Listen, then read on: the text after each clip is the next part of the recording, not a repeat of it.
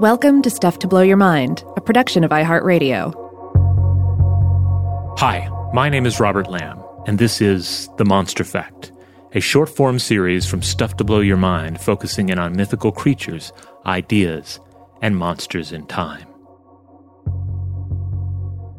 The crimes of the Skeksis are many on the planet Thra, from the cracking of the Crystal of Truth to their war of extermination against the Gelfling.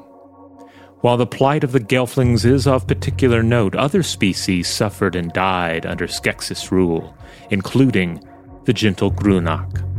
As related by Adam Chessery in the Dark Crystal Bestiary, these gray-skinned, flat-faced bipeds were a prominent, technologically advanced sentient species on Thra during the Age of Harmony.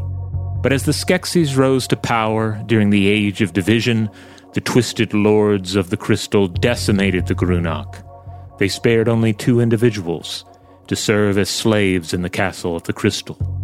Here they aided the scientist Skektek in his vile research and spoke not a word of their species' lost culture or the cruelty of the Skeksis, for their mouths were sewn shut in a permanent, mournful frown.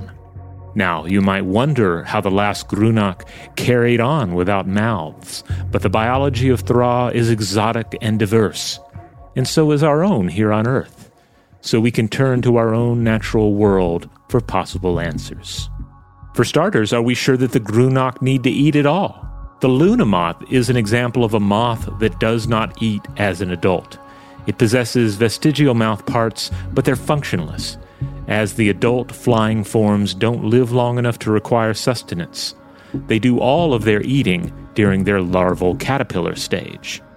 While the Gruenak are clearly vertebrates and not insects, perhaps they go through some sort of metamorphosis and, via a slow metabolism, live off of fat stores from their previous life stage. They are, after all, sloth-like in movement and appearance. Of course, it's also possible that they just don't need mouths to feed. From a technological standpoint, it's possible that they're fed through a nasal feeding tube, but they also might absorb nutrients through their skin. The hagfish, for example, can absorb dissolved organic matter across the skin and gill. Other primitive scavenger fish boast this ability as well, so perhaps the Gruenak boasts some similar evolutionary legacy.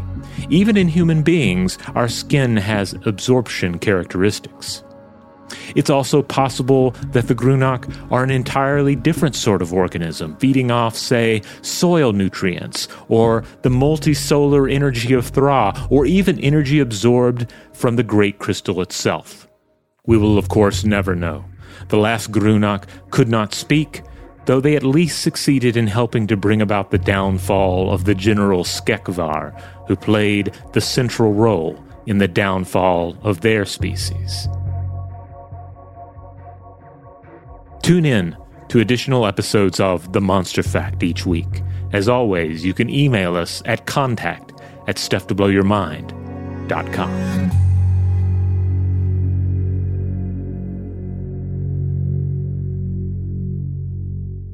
Stuff to Blow Your Mind is a production of iHeartRadio. For more podcasts from iHeartRadio, visit the iHeartRadio app, Apple Podcasts, or wherever you listen to your favorite shows.